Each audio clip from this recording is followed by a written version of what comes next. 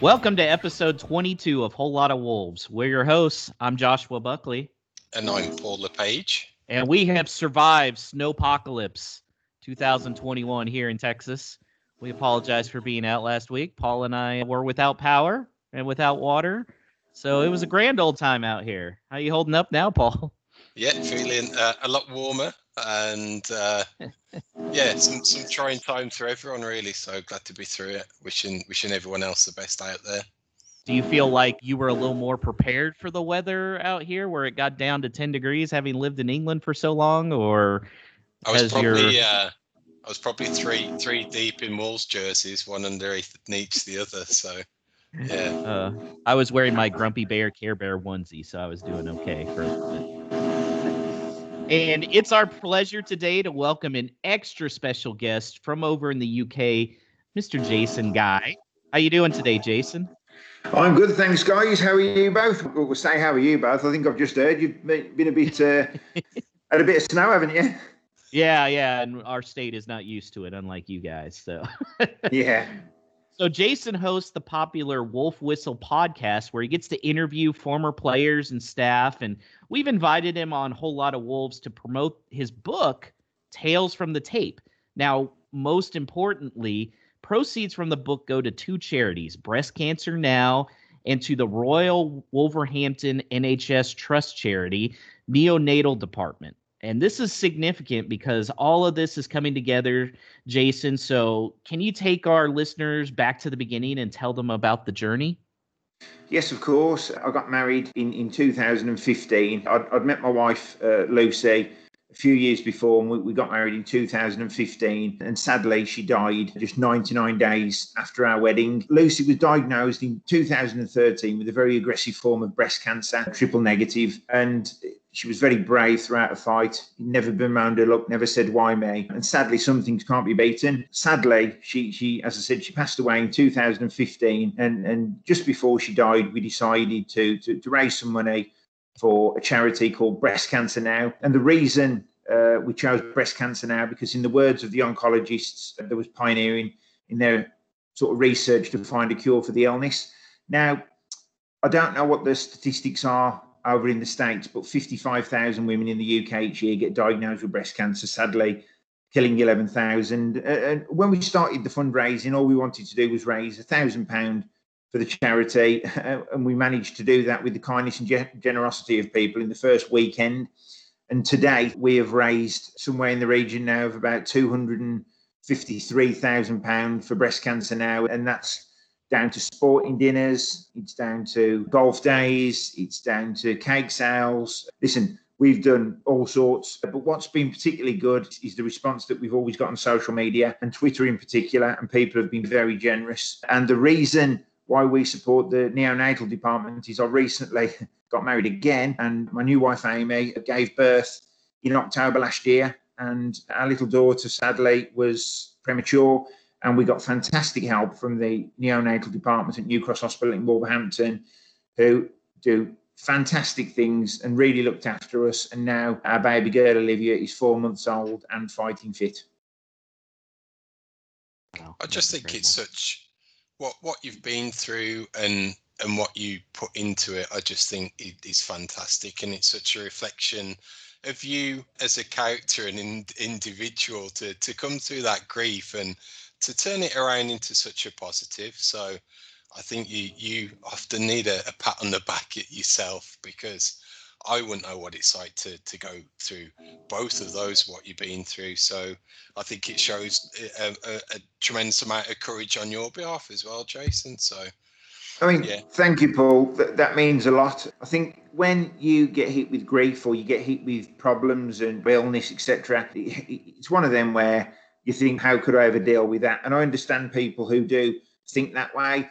But when it's on your doorstep and it's your problem, it's your issue, you have to find that strength to deal with it. And luckily, I've got some fantastic people around me, and we sound very lucky.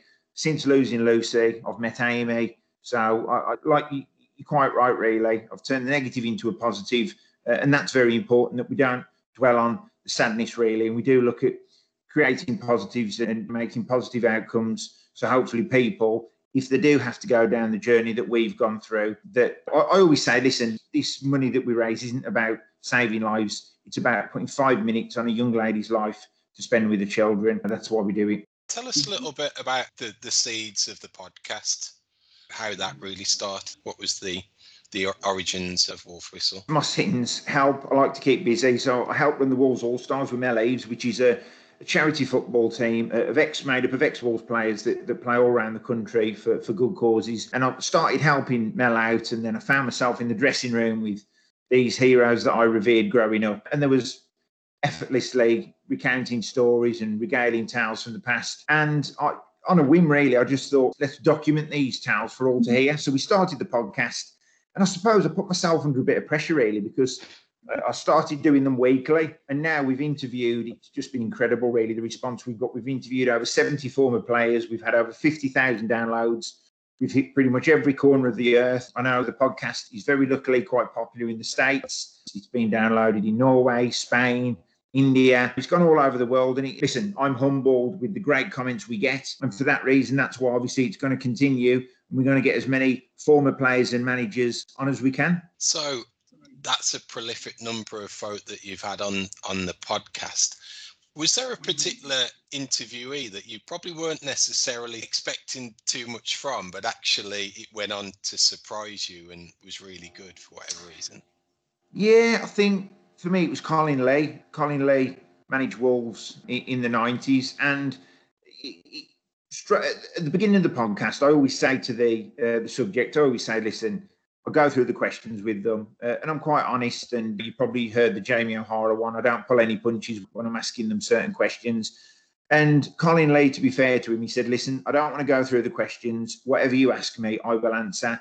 And he said, I'm not going to pull any punches neither. He says, because this is probably what cost me my job at Wolves. So now I'm going to basically lay it out bare to you. And interviews like that, it's so refreshing to hear. And to be honest, Colin was absolutely brilliant. Didn't shirk any questions at all. And he come out with some quite revealing stories. And I really wasn't expecting it. And when you get feedback like that and answers like that to the questions, you just can't wait to get it out there for the listeners to hear. That was exactly my favourite one as well, because I think we're of a similar age growing up, and that was be an era of me watching them and early season tickets. And I was expecting, Colin Lee, nice guy, and didn't really do much. Couple of playoff pushes thereabouts, but yeah, he let go with some real truth bombs about the infrastructure at the time and the folk that were in place. Yeah. So it certainly raised a few of my eyebrows for me, and it was warts and all, certainly really. Yeah, and I think I was expecting the same thing with him. It's not that I wasn't expecting too much, but you normally find with the managers, they're quite reserved in what they say. And with Colin, he wasn't particularly complimentary about Mark McGee or Jez Moxey. And one of the stories he told was that when Mark McGee lost his job, he was in his office with him, getting all of his desk emptied into bin bags, which is just, remarkable. Then Colin got the job and Mark McGee didn't take his call.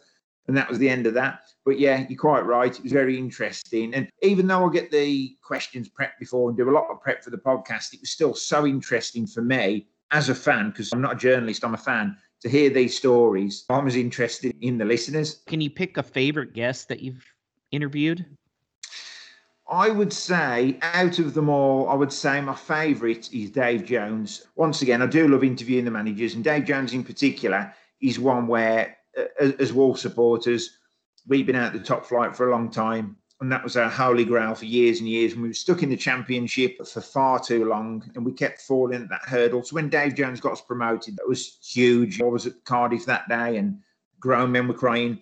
And what was interesting with Dave, once again, he didn't pull any punches. Sadly, with Dave, there was a particular period in his life which was tainted by child abuse allegations, which he was cleared of, which was when he was manager of Southampton. And obviously, he was an innocent man. But you know what? Once again, he spoke all about that. His first job after that, Wolves. So he spoke about his time at Wolves very fondly. His relationship with Sir Jack Hayward, which was quite opening at times. And there was just so many interesting stories. And listen, as a supporter, to hear these stories firsthand was amazing. And like I said, Dave Jones was just really honest throughout. And he spoke about it all. And I just remember I actually interviewed Dave face-to-face. It was before the lockdown. I was quite nervous, really, and I don't usually get nervous before interviews, but I was aware that I was sitting down in front of a guy who'd done a fantastic job at Wolves. And yeah, that was one that I really enjoyed.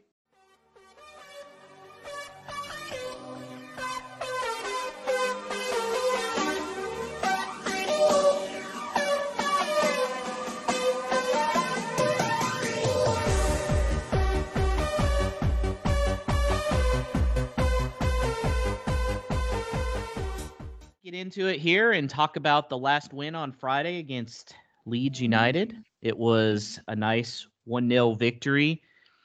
It seemed like we were unlucky not to score several goals, but at the same time, we got lucky to score the goal that we did that bounced off the post and then the keeper and then into the goal. What were your thoughts about the game, Paul? First off, I thought if that was a game that we'd have scored first in, that we'd have gone on to win it quite comfortably.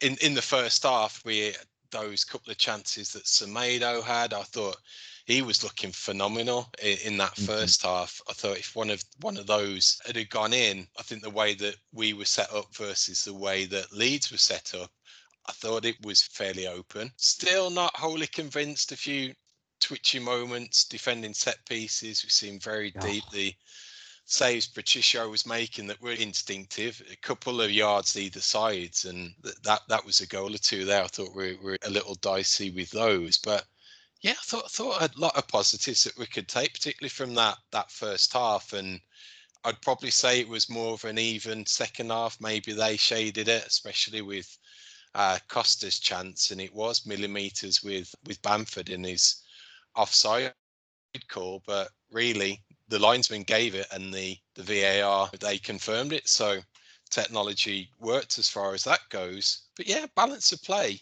I think there was plenty of positives and another stepping stone that we can build on in this gradual improvement that we've seen. What were your thoughts, Jason? I'm what they deem as a happy clapper. So I always try and take the positives out of every game. And listen, I get pelters on Twitter for it sometimes. The brand of football that we're watching now with the manager that we've got is the best that I've seen in my lifetime. And you know what? I know supporters from the 70s who say exactly the same thing. And we're very lucky. Obviously, just going back to the Leeds game, I thought there were some very good individual performances. I think Rui Patricio had one of his best games in a Wolves shirt. And just incredible. And you know what? But he's been good from the start. Rui, for me, that's the reason he's got so many caps for Portugal and played in so many major tournaments. You always know what you're going to get. And listen, Nuno knows a goalkeeper because he was one himself. Leeds were always going to be a tough entity. And that goal, yes, it was probably more luck than judgment, if you like. That's Traore for you, because with Adama Traore, he's a lot more consistent than he was. You still don't know the Adama Traore you're going to get. That guy can change a match. He can be a match winner. He can just turn a game on its head. And it's a moment like that, obviously, which we needed. We've now gone through a good run of form. I think that there was a sect of fans on Twitter who, some of them ridiculously, in my opinion, were calling for Nuno's head. And my message has been clear from the start with that. Be careful what you wish for. You've only got to look at the debacle, what's happening at some of the other clubs in the Premier League when they keep changing managers. And you look at Wolves' history, and changing managers is not the answer. What Nuno has done for the club is absolutely incredible. And listen, he'd come to us when we wasn't doing great. And if he's going to have a bad patch, we've got to stick by him. And if that's the worst that can happen, we can take that. But yeah, important win against Leeds. And that's 3 very important points. Jason, what do you think? Because now this was the second game where we've seen Adama and Neto switch sides, and that really seemed to give Southampton and then Leeds some problems because, Adama wasn't going straight for the byline. He was cutting in a little bit more, and Neto seemed to be shooting a lot more from that side. Do you think that's a change that's here to stay? 100%. In terms of Adama Traore, it's sometimes difficult to see his best position. We've seen at Manchester City last season away when he scored those 2 fantastic goals and won the match for us. And that was down the middle. And is he a central player? No, he isn't, not really. As a wide player, once again, he sometimes be a world beater. He can beat three players, get a ball into the box onto Raul Jimenez's head 1-0. But then there's other times we've seen him get crosses and that they haven't hit the box. What was interesting, like you said, when they swapped sides, obviously he's a predominantly right-footed player. He was cutting more and more onto his right foot, and obviously that's where the goal culminated from. A player I didn't mention earlier, quite right to point out, Pedro Neto. What a player he's, by the way. Once again, a very astute signing. And that's why, listen, I think all Wolves fans could agree that we hadn't heard of Pedro Neto before we signed for the club. And what an incredible talent. And I think one of our biggest challenges at the end of this season is going to be keeping on to that young man, because there's going to be some big clubs swooping like vultures for him. And for me, he's so effective. And I think when he first come into the team, he did take it was a bit of an adjustment process for him. But now he really does look like an established Premier League player. And he's only 20. That's really incredible. You see, that's my argument with Fabio Silva. Now, once again, I've got pelters about this for criticising Fabio Silva, and I'm not one, as I said, to criticise players. But my argument's been, there's a player there who we've signed for 35 million, rightly or wrongly. Yes, he doesn't set the fee, but even if Wolves are paying that sort of money, I would expect that player to be ready and called into action when needed. He doesn't look, for me, personally, my opinion, he does look way off the pace. And then you look at it, the Pedro Neto is 2 years older, and he pretty much looks as good as a finished article.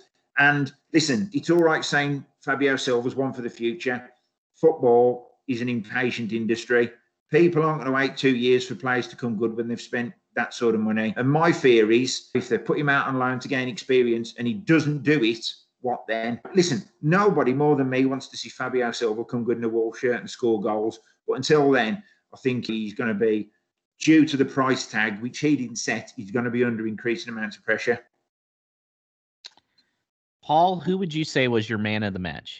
We've all pretty much touched upon Patricio, obviously, but what Jason meant earlier about individual performances, I thought you also saw a lot of those dotted across the pitch as well, like Semedo in the first half. And another advantage of what those inverted wings brings is a little bit more solidity to the centre of the park. And again, I thought Neves had a great game, doing all the hard work and lead to this trumpeted team of they're full of running, but I'm pretty sure there was another stat at the end of the game that he got the most miles in on the pitch. So that's the caliber of player again that we've got on our hands with Neves, and people forget that he's rapidly turning into one of the best defensive midfielders in the world, and we've got to take the blinkers off a little bit that he's up there scoring all these worldies, volleys, and everything. That's not necessarily aim anymore. He'll get into the positions, great, but his job is that down and dirty defensive midfielder. And whilst I too want to hold on to Pedro Neto with everything that we possibly can do to do it, another one's Neves, because those types of midfield players are hard to replace, and there's at least two teams above us in the league who are going for Champions League places that he'd easily walk into. So I think that's going to be another one for the summer as well. We've struggled this year, especially when Raul got hurt. But after that win, I thought it was a very interesting stat that I saw. Compared to this point last year, we're only 2 points behind. Did that come as a surprise to you, Paul? A little, yeah. It has been doom and gloom, but these seasons are very cyclical, and it is up and down, and it does seem a long time ago, but not really, that we'd started off this season and had the best start since wherever. So we've just had this peak and valley of a season, and it just happens to be that valley's the worst that we've had in terms of those losses in December and January. Where we are now, we've not, apart from the start of the season, we've not really had that run together of playing well and putting back-to-back wins together.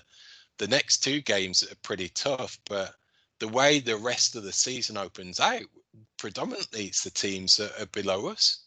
So there's a good few wins to be picked up there, I'm sure, and the whole dynamic of those games is going to change week by week, depending on who gets dragged into a relegation battle, who gets safe and are just playing the season out, who really needs to play for points, or who's coming to park the bus. So I think we could be running into form at just the right time, and maybe those real top half places are a little out the stretch, but who knows? At every point in this season, we've said it's crazy, it's unprecedented. Who knows what's going to happen? Who knows if we put a crazy run together where the season could end up? Jason, you said you're more of a glass half full guy. Where are you expecting at this point Wolves to finish in the table? I just want to very quickly just come on to a point that you two guys have alluded to in terms of watching Wolves at the minute.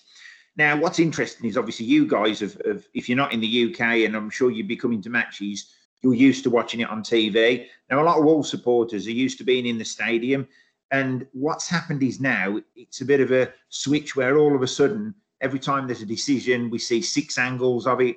We see replayed 4 or 5 times. So now we're all these armchair pundits and we've all got a massive opinion and we all want to voice it on social media after. And I think that's what it's turned into for us, really. So it's a very frustrating time to watch Wolves. But what I will also say is part of our results and part of the problems have been the fact that there aren't supporters in the stadium. And I do firmly believe that, because with that interesting stat you've just made, and I didn't know that we're 2 points behind this time last season. I'm pretty convinced then, if that's the case, if we would have had a full stadium at Molineux for 20-odd matches, then that's the difference now between the points tally we've got currently, and I'd say add 12 to it, and I really mean that. And it's easy for other supporters to say, you know what, it's the same for all clubs. No, it isn't. Why West Ham 4th in the league? They're for the league because they haven't got the pressure of playing in that cauldron with all them supporters giving it loads when, you know, they go down to an early goal. So back to my point, if it was full stadiums this season, I think we'd have seen a different Wolves further up the table. Right now, listen, I think if we finish this season in the top half, that we've got to put that down as a good season. When there was a bit of talk of relegation recently and, we could go down and all these people panicking and that, listen, there's nothing to worry about. There's a good 5 or 6 clubs worse than the run we've had. So I'm not concerned about that. But if we finish in the top half, we've got to class that in these unprecedented times as a good season. Yeah, I'm still not ready to say they can make a run at 7th place in Europe again, but I definitely think top half is looking a little more viable, which is great because, like you said, we've had bad form for a little bit, and let's be honest, we've been missing the best player on the squad for a few months. But April's schedule looks very nice. There are a lot of bottom teams that we're playing, so I think April's going to be the key month there. Oh, completely. And that could be a good time to start pulling away from the middle of the table. Look, I'm not expecting Europe this season by any stretch. And I think we've got to be realistic. And I think we've also got to be realistic in our anticipation of Raul Jimenez coming back because he's had a very serious injury. And look, I'm hoping he's the player he was. Of course I am. But I think we've got to be a little bit patient with him because that is a huge injury to come back from. But listen, we know what he's capable of on his day, and he's one player that we have missed hugely. There's something that the Wolves want you to know. Best in the world, and he comes from Mexico. I'm number 9. Give him the ball and he'll score every time. Next up, we head to the Northeast on Saturday to play Newcastle. So we're going to hear from the opposition again, and we're delighted to welcome back Newcastle fan Alan Yanez from Toon Army, Baltimore. Alan joined us in episode 7 to preview the first fixture between our sides. Alan, how's it going for you? It's going fresh. I'll say we're recording this right after the Man U Newcastle game. Fresh 0 points for our trip down to Manchester. Good times. Yeah, I don't know. You guys, I'm sure, are well aware. We got off to a decent start, and we have slowly been reeled back in. So, yeah, again, Newcastle in a relegation battle. Surprise. Here we are. And you mentioned that it's down to a 3-point difference between you guys and Fulham for that last spot. Is there some pressing need at this point to get some daylight between you guys? Obviously, there's probably some nerves between you and the rest of the Newcastle fan base. There's been a pressing need as that gap started to slowly close. There was a pressing need, if you want to get real down to brass tacks, about 2 years ago when they appointed Steve Bruce. I think that was the big glaring need, was not letting Rafa go, and here we are. So I think from a lot of us, it's expected, at least the Baltimore contingent that I speak with day in and day out. We saw this writing on the wall even last year when we stayed, when he got through a decent season and kept us up. It was a regression of the lads who had been with Rafa and brought that system into the fold. And I'm okay with Bruce changing systems. You know what I mean? There was this whole kerfuffle with changing systems, and he said the players did. He pointed it at the players and said the players didn't want to change. But at the end of the day, he's the manager. He calls the shots. We got Graham Jones in, made a bit of a system change. Obviously, that has helped us a little bit. I think we've put in decent halves, which is not exactly what we want, but we're getting there. So I still think I got a little faith in us ultimately staying up, but we're a little adrift right now. And without solid leadership, it hurts us. It's crucial to all of this, Alan, is goals, and Callum Wilson that provided them throughout the season and seemed a real astute signing, that number 9 striker doing everything that was expected of him. So how is his absence going to be overcome? That's going to be the kicker. I don't know. Right now, I don't know who it is that is going to fill that role. Nobody's filled it yet in the last 3 games, 2 games, whatever, he's been gone. So that really hurt us. That was a shrewd piece of business, like you said, in the summer. I thought was fantastic. This was one of the few windows in the Ashley era that I think most fans were like, we strengthened. We got better.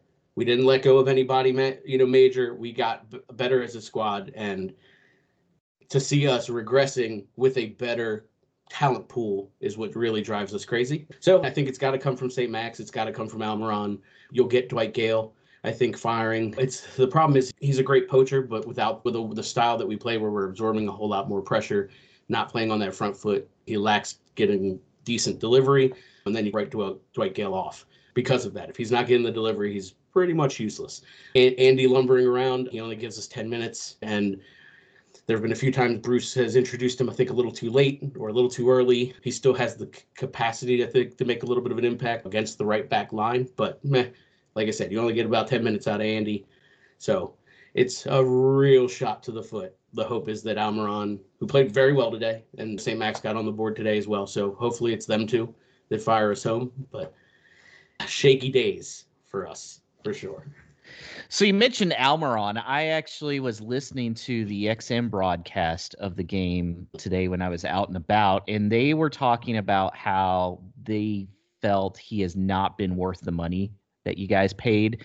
Obviously, that was a record amount to Atlanta United after they won the title to get him. How do you feel about that? Do you feel he's been worth the money so far? I think, what was he, like 20-some, 21, 22? 21, 23, yeah, something like that. I think for a player of his caliber in the market that kind of exists in the Premier League, no. I can see why somebody would say that, because I guess the goal return hasn't been exactly what you expect. But likewise, he's not a striker. He's a winger, more false 9 if you want to try him that way. But yeah, like for me, he was not brought here to be an out-and-out goal scorer. That's what we got Callum Wilson for. That's what we should have probably tooled up with a couple of other strikers for. Same with Joelinton. If anything, Joelinton was the waste of the signing. Something that I think the fan base had said, even Rafa had mentioned prior to him leaving, even though I hate going back to talking about Rafa, but he was like, listen, guys, he's not worth 40 million. Somebody decided to spend 40 million on him, and that's where our goals have not come from. More so than Almiron. Almiron has assisted and worked his socks off and done what any intelligent Newcastle fan would want from a player of his caliber. So no, overall, I'm not disappointed. Sure, more goals would be nice, and hopefully he needs to find them here the tail end of this year, but I'm okay with it. I didn't put too much credence into it because in the same discussion, they were making jokes about Nelson Semedo, our right back, and how awful he was for the price. But I was curious to hear your opinion on it. So what are your lineup predictions for Saturday? Anybody in particular that we need to be wary of? I think it's the Almiron and St. Max show. I think Manchester United actually today did a very good job of isolating St. Max for the first about 20 minutes. So you didn't see a whole lot of them. Almiron kind of ran a little rampant and had some good chances. So it's pick your poison. But I think those are your two guys. And to cover both wings is, I think, the way we have developed with Graham Jones, and we've switched to that diamond in the middle. It has forced a lot of teams out and to be expansive, which we were very compact. It's easy to play around us previously. Now we press the game a little bit more and we force it on you. So those are your guys you need to watch out for. We're still lacking end product in the middle, so that's always our concern. But I think you guys also have the pace and have the ability to keep us honest with those two guys on the flanks. I'd like to see Ryan Fraser get a start with Almiron and with St. Max. I know it's a little attack heavy, classic Jordy asking for us to play 10 attacking players and a goalkeeper. So I think that's really your danger areas. I'm, again, nervous of you guys. I'm not confident at the moment. I think our load gets lighter after you guys. Fingers crossed, the point will get us where we need to be. But I think you guys are a clear favorite, especially in our run of form, of course. We don't do good as clear favorites, so that's perfect. That's why I had to speak it into existence. Yeah, speak it into existence. Yeah, we do predictions each week, Alan, and they're completely terrible. So you might have just been jinxed yourself again. So you should have said that. Yeah, I always just live. I assume that the upcoming 90 minutes every game day is just purgatory. I'm just in the middle, and then what's going to happen? Oh, God, they scored on us. Surprise. We can't keep a clean sheet. Oh, we didn't score again. That's not surprising at all. So it's been rough. Like I said, I think the fingers crossed is I think there might be a team worse than us. Maybe not right this moment. A month ago, I was like, there's definitely 3 teams worse than us. Now, absolutely not. I definitely think we are in it for real, unless we pick up a nice little string of results. I think Fulham's obviously the guys with our eyes on them. Scott Parker's got them firing, ex-Newcastle guy too. We see them at the very last day of the season. So in my Newcastle experience as a supporter, this is lining up perfectly for a very ugly last day that could be very heartbreaking for us. But honestly, if it's the catalyst that sends us down, that sends Mike Ashley packing, and we come, and I don't think we come right back, so be it. You know what I mean? It's terrible to say that. I think any mindful Premier League fan would be like, Newcastle supporter has gone to the depths of, if that's what it takes, let's just do it and get it done. But we're there, man. What else can we do at this point? Unfortunately, sorry to be a Debbie Downer. You guys are doing great. Hey, better than us. You're staying safe. But yeah, man, it's been interesting, and it'll be an interesting run out here. But I think I've got a little bit of faith that we could stay up. The question is, if we tank another couple more against very beatable teams, we are in real trouble. We have some winnable matches coming up. We have West Brom. These are points that should be on the board for us. And I think it's going to be a low point total that keeps you safe. Honestly, I think lower than most people expect. So yeah, hopefully, fingers crossed. I think we can do it, but who knows, man. Newcastle always seems like it is an ugly, low-scoring game when we play them. Are you expecting more of the same, Jason? Yeah, I think Newcastle, once again, they're such an inconsistent team, and they've got that many problems off the pitch. It's a club that always seems to me in a bit of turmoil. But when you play a club like that, listen, you never know what you're going to get. Look, I'm confident it's 3 points for Wolves, especially with the way we've been playing recently. But listen, we'd take a 1-0. If we scraped a 1-0, similar to the way we played against Leeds, we'd definitely take that.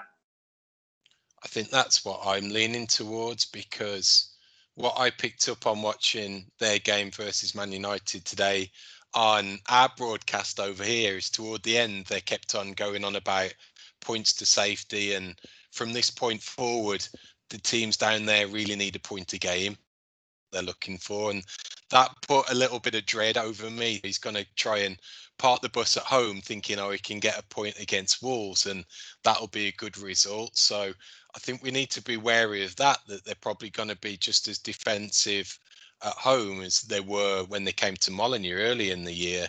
So if we can get at them in that first half and score an early goal and make sure that they try and come out against us a little bit more to try and attack and get an equaliser, that's where we could pick them off and maybe get 2 or 3 and make it a comfortable day. That first goal, I think, is going to be crucial. Do you feel like the lineup that we saw against Leeds is going to be the main lineup until Bali gets back? Yes, I do. The strange thing about Wolves' defence is the defenders effectively could all play mid, apart from Bolly, who's the only real recognised centre half there. They could all play in midfield as well. It's an interesting point as well that you make about Ruben Neves being the defensive midfielder he is. I always said that when we signed Joe Martinho, effectively Neves is the sorcerer's apprentice, and I think Joe Martinho has made a fantastic career about being a good, strong, solid defensive midfielder. Once again, over 100 caps for Portugal proves that. And I think Neves really is learning off the very best. With regards to this season and the lineup, etc., yeah, I think that there isn't still that much depth, and we can see that by looking at the bench recently. So I think Nuno does know his starting 11. I think he does tinker with it for certain games, but I think he does know his starting 11 that he wants to keep. I think it's a case of him backing his generals and the likes of Moutinho, Patricio. He's going to stick with them through thick and thin because they're his guys, they're his lieutenants. So now that he's got that team that's been settled, and really all of Nuno's years up to this point, he's always been a very reserved manager in terms of making tweaks to the lineup. I think the first Premier League season that we had, maybe the first 11 games went unchanged. So he's always liked to have that consistency. I just think it's been out of his hands this season in particular. So I think while he's got it and it's working and there's no real need to change it, he's going to stick with it. But as you say, Jason, the only thing is there's not that necessarily plan B on the bench really till Podence gets back, and I don't think there's really a timeline on that at the moment. And yeah, the like for like up front only really seems switching out Willian for Silva. That's where there's some issues at the moment, I feel, in terms of the squad, not necessarily the first 11. Do you feel like Willian has taken steps back since coming in early, or is it still a matter of just learning his teammates and where they're going to be, and them learning as well? It felt like Neto on one of his shots, if he plays in Willian, it's a tap in. Yeah, Willian Jose for me. Listen, I didn't know anything about the player when we signed him, but he does look quite a similar player in his style to Raul Jimenez. Clearly not as effective and not the player Raul Jimenez is in the position he plays almost. The frustrating thing is, once again, he is under enormous amounts of pressure to get his first goal for the club. And listen, once again, it's like Silva. I want to see these players score. With Willian Jose, I did see YouTube videos of him. And look, he looks a hell of a talent. Yes, I think he's 29 now, or 28, 29. So listen, there is definitely goals in him. But the problem is at the minute, once again, football's not a patient game. Wolves aren't a patient club. We do like to see our goal scorers score. We've had a history of great goal scorers over the years, and there's nothing worse for us Wolves fans than when we get one he doesn't hit the back of the net. I think from what I've seen, and a couple of examples really, is the penalty in Arsenal. He was thrown goal. That was a goal, and you'd have backed him every day of the week to slot that away. I'd have said that was a goal. Neto last week against Southampton, fantastic individual effort. But guess who was waiting on the 6-yard line to tap it in if it was a cutback? He was there. So I think it's a case that he's going to get into the positions. He just needs those chances. And for a big guy, and what's been pretty frustrating for me for the whole of the season, is the set pieces. And what he needs is someone just to drop a corner on the 6-yard line for him to attack and bullet in the back of the net with his head. I just wish we had a bit more wherewithal when it comes to those corners, especially, that we should be doing more damage when it comes to set pieces, because type of opportunity I think a guy like Willian could do well with. Just put the ball in there and see what he can do in the air. So now let's go for our predictions. I would like to brag. I did get the 2-1 Southampton score correct. So that should have helped me in the standings, right, Paul? I think so. Yeah, it's a little bit more closer. Yeah. So we'll start with you, Jason. How you feeling in the game? What's your prediction? I think, like I said earlier, I think it is going to be. I think it's going to be a close game. I'm going to go for a 1-0 Wolves, and I think we'd be happy with that at the minute. And I'd like to see either the goal scored by Willian Jose or by Fabio Silva. Yeah, I think that'd be good for everybody all round. By the way, real quick, I like the fact that you are properly pronouncing his last name of Jose, because if I hear any more Jose's on the broadcast, I'm going to scream. I'll be completely honest with you. The reason I know that is because I've got a greyhound called Jose. So that's the only way I know to pronounce it. All right, Paul, what's your prediction? Yeah, I'm going to forget about trying to jinx myself and jinx it and predict a loss to get a win. So I'm going to stick to that 2-0 win where we get the first goal and then they come out and try and attack us and we pick them off on the break. Interesting. You'll enjoy this. My wife and my brother-in-law, they can't stand Newcastle because they feel like they play dirty. So going off of that, I'm going to have to say a 0-0 draw. I think Newcastle to me is just, and they're just one of those teams that parks the bus against us. And then with us running a 5-man back line, which I think is the smart thing to do, I don't see scoring. If there is a goal, it's going to be maybe on a PK. Hopefully not on a set piece like the last time we played Newcastle.